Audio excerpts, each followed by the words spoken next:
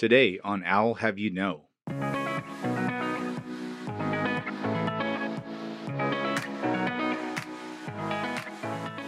That's what I just really encourage people to do is, like I said, find one person in your community or talk to an organization. Is there somebody in Africa or some other place that you could help? And I would, even suggest that, really sew into somebody and just see what happens. Trust in people and try to, build them up as a mentor.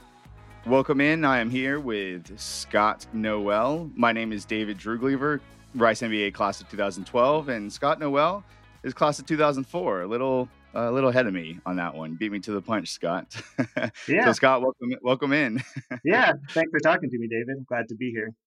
Yeah, absolutely. And Scott, I'll sling out the quick intros here for folks tuning in. Not only are you class of 2004, but you're also the director of tech enterprise solutions at One Acre Fund. And I'm sure we'll get into that. It's a very interesting space. And also want to say I'm in Dallas, Texas, and you're in Nairobi, Kenya. Is that correct? Yep. So about 8 hours time difference, I guess. And so it's, other end of the world right now for me. Well, Scott, I did my LinkedIn stalking on you, and your background, the big chunks I'm seeing here. We are simpatico in the sense of a tech background and MBA, of course. You've gone into IT consulting and program management, and now are leading IT for One Acre Fund. But in your own words, can you give us the Harbor Cruise version of how you got here? Your backgrounds, maybe even where you grew up, and how you ended up in Nairobi, Kenya. Yeah, so I've lived in Texas all my life. I'm from kind of rural Texas Panhandle, and I went to Rice, did my undergraduate there. So I was the youngest person going into my MBA class. I was one of those people who came in with no work experience. Basically, I had, kind of been doing internships in the tech space, but came in directly just right out of my undergraduate at Rice into the Rice MBA program. I did my master's degree in electrical engineering at the same time. So while my other classmates were, doing the MBA program, I was running across campus, taking engineering classes and basically doing both programs at the same time that I had to complete the MBA. And so that was kind of my tech focus. So to get into the tech industry, and I did the entrepreneurship part of everything. And I wanted to kind of just see how I could use tech to make money essentially. And as you mentioned, I got into project management and program management and started leading a lot of really large projects for places like NASA, U.S. Treasury Department, basically these large, logistical projects. It was really good work. By the time I was 30, I was pretty well set. Had a pretty good life in the U.S. And as things often happen, your life is not really the way you would expect it to be. Uh, and I'll kind of get into the story of how I transitioned into Africa. So my wife was teaching linguistics at the University of Texas at Arlington. And she met a lady from Sudan she was working with. She was studying the language of Darfur, Sudan as her master's degree. And she came home one day and said that she had given $100 to the Sudanese refugee to help her because she was having some hard times. And I got pretty angry about that because I had knew nothing about Africa. I was Mr. MBA, and I decided to go confront this lady because I thought it was like one of these Nigerian email scams or something like that. I knew nothing. I was, like I said, rural West Texas. And when I met this lady, I went over to her house to find out, thinking she was basically taking our money. She opened her door, gave me a big hug, welcomed me in, had made a big feast for us. And she said, in my culture, you've helped me out. And now I'm here to repay this back to you because of the situation I've been in through this war in Darfur, Sudan. And it just really surprised me. I didn't know what to think. And as we went into this lady's house, we saw Sudanese TV. I don't know where she got Sudanese TV from, but we saw these atrocities happening in Sudan. And, it just really kind of really surprised me. And I wanted to learn more about that thing I didn't know about, and refugees coming into the U.S. So long story short, I started teaching robotics training to a lot of the refugee kids that were in this community. And we would take these kids with basically no money. We would take them up against the top private, Dallas high schools at the time. And these kids, working on no budget could beat some of these Dallas big private high schools. And as I talked to the kids, they talked about their education and wanting to learn more. So I really wanted to see how I could help out, with these kids from the situation they came from, but I didn't know where to start. And I was searching on the internet one day and I popped across this news article that said that the head of the United Nations said that northern Uganda was the worst humanitarian crisis in the world today. While I was enjoying, partios at the MBA school in northern Uganda, there were, about 60,000 child soldiers that were taken. And if they spoke up against the army, they had their lips padlocked shut. They had their, ears chopped off if they were listening to what the rebels would say, et cetera, et cetera. And it said nobody was doing anything about this situation. So I told my wife, I said, hey, we're going to get on a plane and go check this situation out for ourselves. We knew nobody. We knew nothing. We just went up there to go check it out. And what we saw when we got on the ground was worse than I had expected. Like I said, people with, you had, padlock marks through their mouth where their lips had been padlocked shut and limbs cut off and, bombs, mines everywhere. And the war had ended. It was safe at that time. I don't want to make it sound like I was going into a war zone, but the situation of recovery was very bad. And we found a group of people and decided to create a school for a community of 200 children that we saw where their school had been destroyed because of this war and they were just returning home. And so that got very successful. And as that started to grow, we realized we had to be here full time. Basically, people would say that I was the last person they would expect to be coming out here to Africa.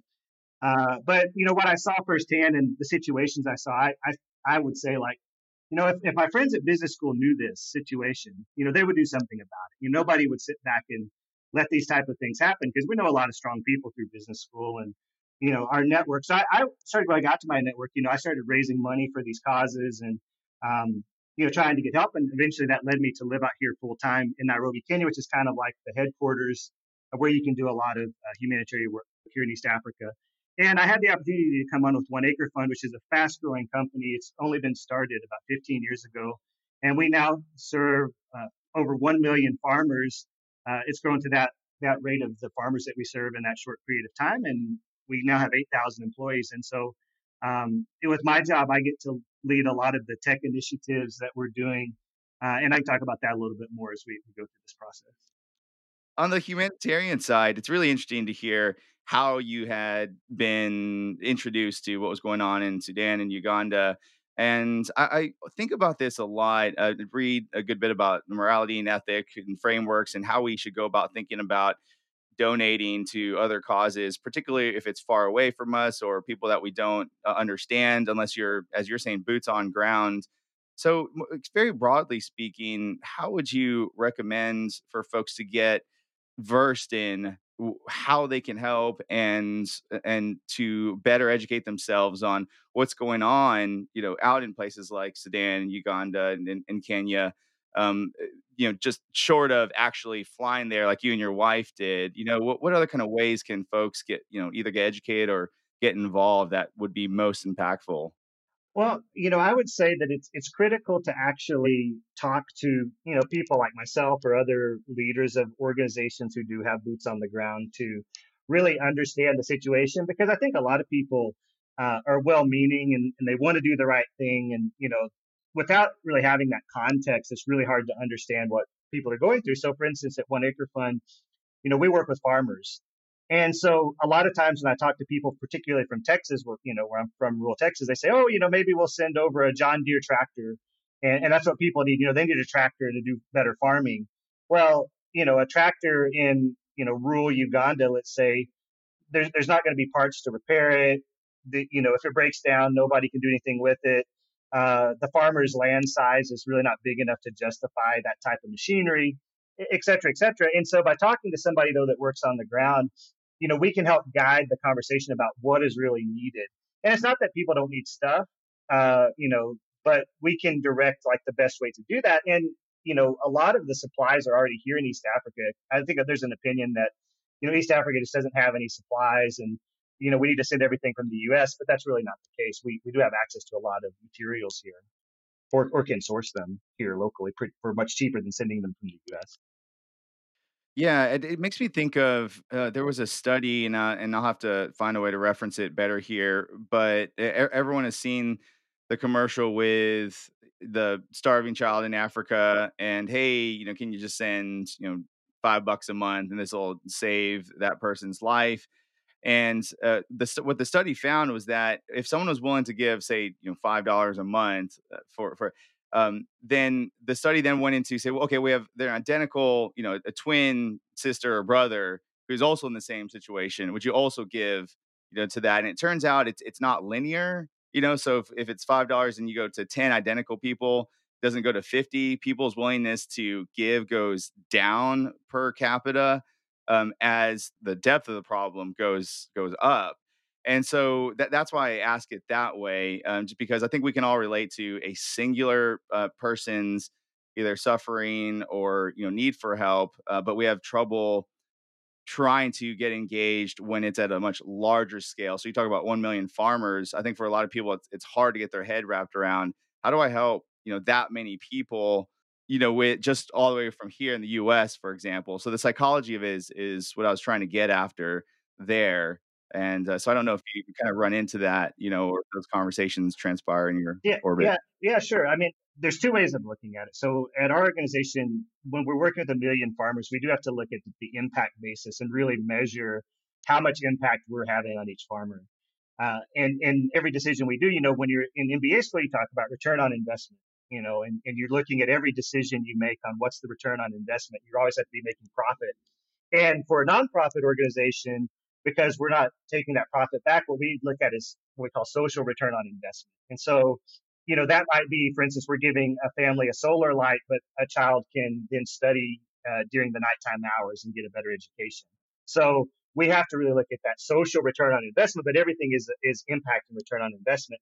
Now that's from an organization at our scale that's trying to reach 1 million farmers. You have to look at that impact. What I say for the average person that wants to get involved in like the nonprofit is to think of the saying that you should do for one what you wish you could do for everyone. So when I go out to one of these huge slums here in Nairobi, we have slums of 1 million people, and you look at it and you just say, "There's no way I could ever put a dent in this or help in this situation." And this doesn't just mean like going to Africa. This could also be in your local community, etc. I think people can make a lot of difference just by focusing on one person. Find one person, whether it's a refugee, whether it's a homeless person, whether it's somebody with a drug problem, etc., and really sow into that person's life and make an impact on that one person. And that's how you kind of can start on this journey, because if everybody were to help one other person and help them in a deep way, not just $100 or whatever, but really help that person out, I think that's where you can see a lot of social impact. So yeah, that's two paths of looking at it, I guess you could say.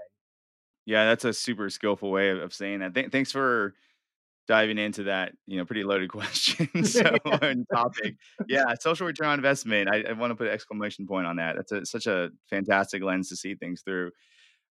So kind of back to your role and what you're focused on. As you mentioned offline, when you think about helping 1 million farmers plus, you're not necessarily thinking about the tech that powers all of that. As an IT and enterprise technology leader, can you help us understand the intersection of helping? Actually, no, if we maybe we could even back up even before that. Just the overall charter of 1 Acre Fund and what does success look like for the organization? Yeah, sure. So what 1 Acre Fund does is we supply fertilizer and seeds to smallhold farmers on credit. So it's a mixture of logistics and distribution and microfinance. And the reason we do this is that, agriculture was basically fixed during the last century, during the 1900s. In the US, we figured out what is needed to make crops grow well. You just need fertilizer, you need improved seed, and proper planting techniques. And this stuff is really basic. And so people would say, well, why isn't Africa doing this? Well, a rural farmer in Rwanda, deep in the heart of Africa, doesn't have easy access to that fertilizer. And if they can't run down to the local shop and get it because it has to be imported, it's maybe made in another country. And to get that to them is very difficult. And on top of that, when they go to the shop and they can find it, they can't afford it. And so the goal is that we want to be able to provide that to them on credit and have them repay it because they have the money. They can resell the crops and repay the loan. And it's not a handout in that way because we're then giving it to them on credit. At the same time, that gets the fertilizer to them, gets the improved seed, and we also provide training. And so that allows them to really multiply their harvest. And in Africa, it's enough to be kind of the breadbasket of the whole area. And we can help families get through what we call the hunger season, because most of these families are just growing food to support their families, to have food to get through the season. And we're getting to them to the point where they'll have food left over, and then they can resell that and start making income for themselves as well. The multiplying the harvest is really interesting, and certainly that helps farmers in Kenya. Is the scope beyond Kenya? You mentioned other struggling countries like Sudan and Uganda, or is it focused only on Kenya? The countries that One Acre Fund works in are Kenya, Rwanda, Burundi, Uganda, Zambia, Ethiopia, Malawi. We're in Nigeria now as well. So it's a lot of the East African countries, and those countries, are typically countries where the income levels are quite low. They're kind of far behind a lot of the indexes, and so that's where our particular focus is right now. And we particularly focus on the areas where they have a large potential for agricultural impact. And when you look at some of those areas, they're quite small geographical areas, but they have a huge potential for agriculture. And they're just underutilized right now because maybe the farming techniques are more traditional and not, improved farming techniques. Um, and so, yeah, that's where we fit in. And so, uh, through working with a million farmers, you can imagine the impact that has when you look at the entire East Africa. Yeah, MBAs like to sling around, KPIs and pull out their spreadsheets and fill out the graphs and what have you. So the key performance indicators is what I'm thinking of. So when you or the board or the leadership team is looking at the agricultural impact, are there certain KPIs or metrics that are being followed to measure how the organization or to your saying the social return on investment? Yeah, I mean, essentially, I mean, it comes down to what impact are we having on that farmer, and that for agricultural inputs that could be measured in terms of their harvest. So we measure that against a control group, for instance. So one farmer is not using our product, and his neighbor is using our product, and what is the increase that he's able to sell the harvest for once the season's over. So that would be an impact of how much money he's getting over his neighbor. The other kind of impact metrics is we sell a lot of solar lights and cook stoves, and so we look at impact of like reduced kerosene usage, and that's a big environmental impact. We also sell a lot of trees, and so with all the climate change and everything like that, we're trying to make a big impact by providing trees to farmers, which also helps with the environment. And we have ways of measuring impact with that side as well. How much do you personally interact with the farmers, sort of the boots on ground of the folks that you're helping? In my role currently, I on a day-to-day basis, I'm not out in the field as much as I would like to be. Through my time in East Africa, I have spent a lot of time in the field, though, and our organization itself has a very heavy field focus. We have a very small U.S. office, for instance. So when somebody comes to work for us, we typically have them going directly into a field location where we have to understand our farmers. A lot of user-centered design where we don't want to be building tools that aren't relevant to the culture of our farmers. So although for my role, it definitely for more the tech side. I'm not out in the field day to day. We're kind of more in front of the computer, but you know we do have to spend some time in the field quite a bit and understand the context. So as a tech leader, so going back to the question I was attempting to tee up probably prematurely, but we can come back to that is when you think about helping farmers and distribution of fertilizers and seeds and trees, et cetera, how does technology play into this? I mean, clearly there's, some tracking efforts here and what have you, but I think it goes deeper because you mentioned logistics and distribution and all that is, I'm sure, not done manually, or at least I'd not like to think it's not done with a abacus or something like that. Yeah, So exactly. I think that's what's surprising to people is how much technology is actually involved. So if you think about it, we get these farming inputs to within 2 kilometers of where the farmer lives, and we have to do things like one, how are we going to collect orders, from all those rural remote farmers? And so, our ordering systems, how do we collect payments from those farmers? How do we get updates to them to know, when we'll be in their area, how do we collect our impact, how are we measuring, what they're harvesting. There's like that aspect of it. And a lot of that is really grown a lot over the last few years due to digital technology. A lot can be done through basic feature phones, or smartphone penetration is becoming more in these countries. So that's, SMS, USSD, WhatsApp for business. A lot of people now are using WhatsApp, and we can communicate with farmers through WhatsApp. Um, and so managing that, taking all that data and ingesting it, or what our customers ordered, what their repayments are, how we're collecting the money from them. Then going on to the side of doing all the financial management that goes along with that. On top of that, we then have to, once the farmers ordered something, we have to get all those inputs to them. So there's all the logistics, warehousing, trucking, logistics, input distribution to farmers. You know, it's a pretty huge logistical problem when you start scaling to that size of 8,000 employees and a million farmers. There's a ton of things that have to happen and all be in sync to operate at that scale. And so across multiple country contexts, multiple exchange rates, multiple government regulations, it's a real technical challenge, I would say, to make that happen and to do it efficiently. We're not losing money terribly on every deal. So how many support calls are you getting in the middle of the night these days?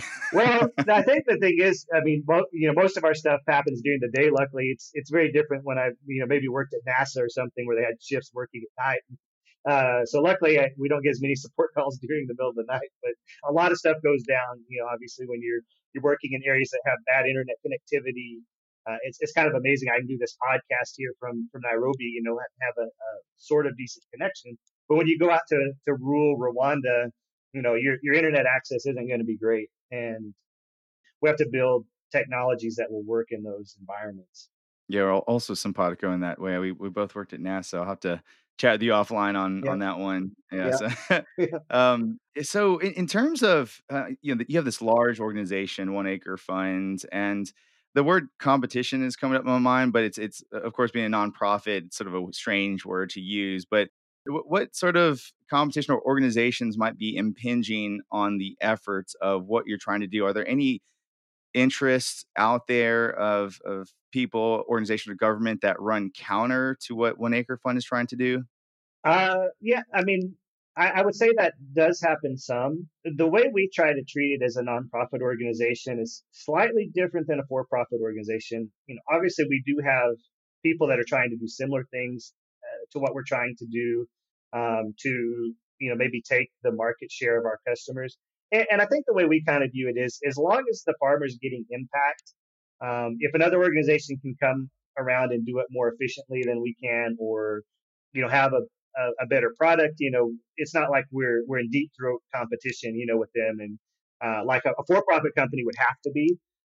So we do a lot of sharing and collaboration with other organizations, and we try to form partnerships. That's one of the big things I try to do, is particularly in the tech spaces, work with other organizations in the nonprofit space to help form those partnerships, so that we can kind of focus on what we're doing, and not have as much competition.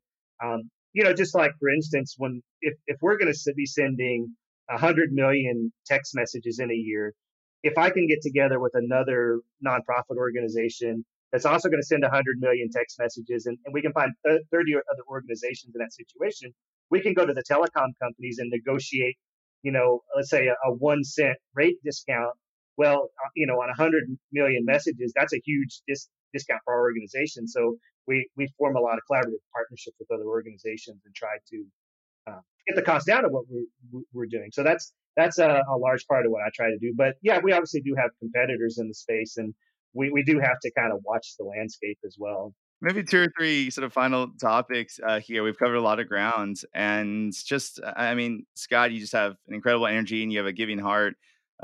You've done a lot of work, I think, personally and in business with people that need help. And would you like to share perhaps a highlight reel moment inside of this work that you're doing, or maybe your proudest accomplishment in your professional career? What I would say I've proudest of, or some of just the individual success stories of what I've seen from individuals who've come out through pretty terrible situations.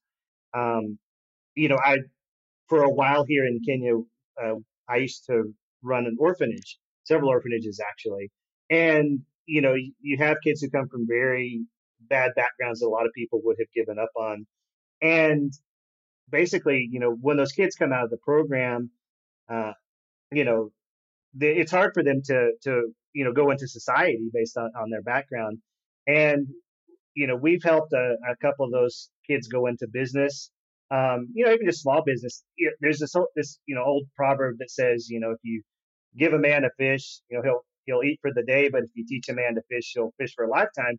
But then also sometimes you just have to buy the fishing pole for the man, and that's what most people kind of miss out on is that they kind of say, well, just train somebody how to start a business and they'll go do it. But if you're an orphan or somebody who just doesn't have the resources, they can't do anything. But if you will then take that person and help them out a little bit, maybe it's just like a little loan that you can give somebody, um, you know, then they can really thrive. And so I've seen some really great scenarios of kids that we've been able to help them out a little bit just to get started, in their life and to watch them grow up to be responsible adults, be contributors to their society.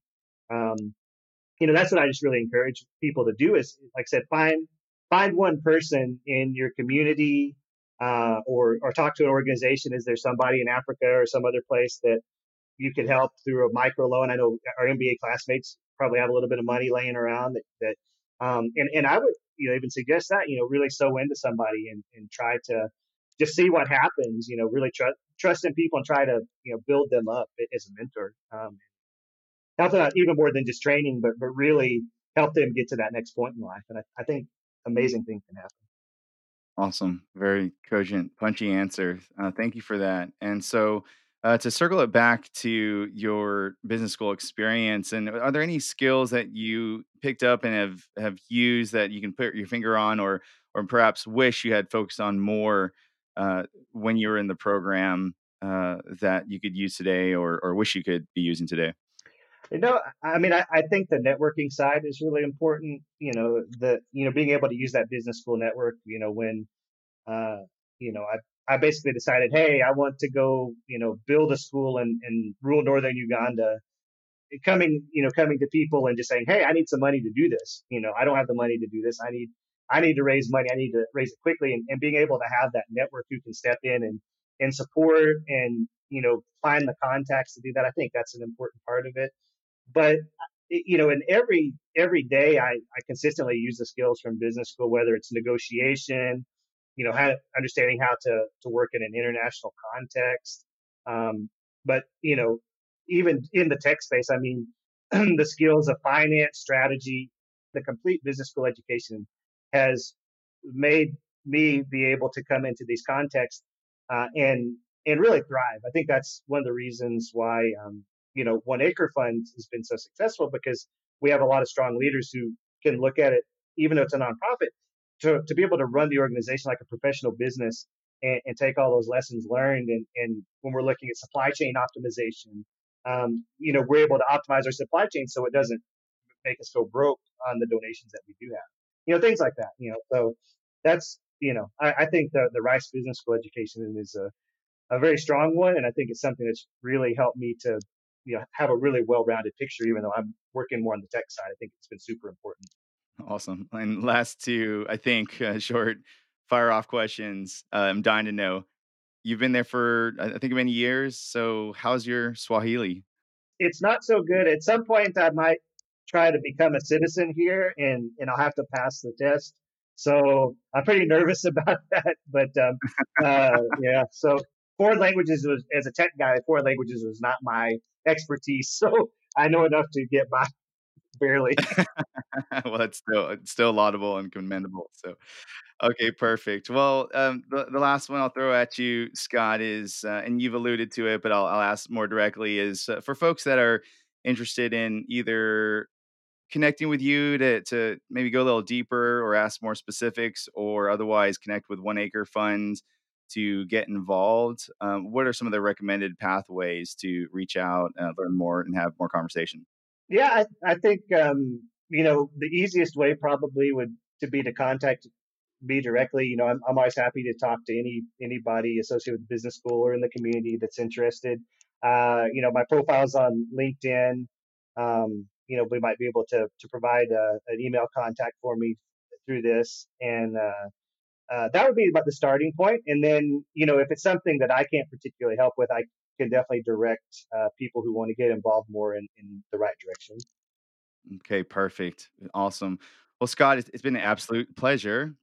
And in the spirit of I'll have you know, are there any pearls of wisdom or passion projects around the corner or otherwise little known factoids about you that you'd like to share before we adjourn here?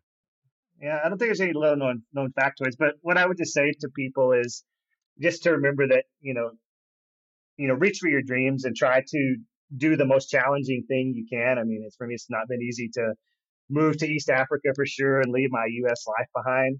And whatever stage you're at, kind of in your career, I think there's always more, and getting that momentum and the passion behind whatever it is you decide to do, whether it's jumping into a new business or starting a new business or making a career change, etc. I think for me, it's been a testament that you can kind of do whatever you want to do, even if you never thought you'd be doing it. That just grab that momentum and just do, take on that project or start the business, do whatever you want to do, and don't be afraid to do it because it'll end up working out okay. Well, I can definitely feel the momentum and passion in your voice, and it's quite palpable. So, living what you preach, love it. Scott, thank you so much. I've enjoyed this, and I hope that's been mutual. And folks tuning in, thank you for tuning in to I'll Have You Know, and take care, everyone, and goodbye. Yeah, thank you. This has been I'll Have You Know. Thanks for listening. You can find links and more information about our guests, hosts, and announcements on our website, business.rice.edu. Please subscribe to this podcast wherever you find your favorite podcasts and leave us a comment while you're at it and let us know what you think. I'll Have You Know is a production of Rice Business and is sponsored by the Rice Business Alumni Board. The hosts of I'll Have You Know are myself, Christine Dobbin, and David Drew Gleaver.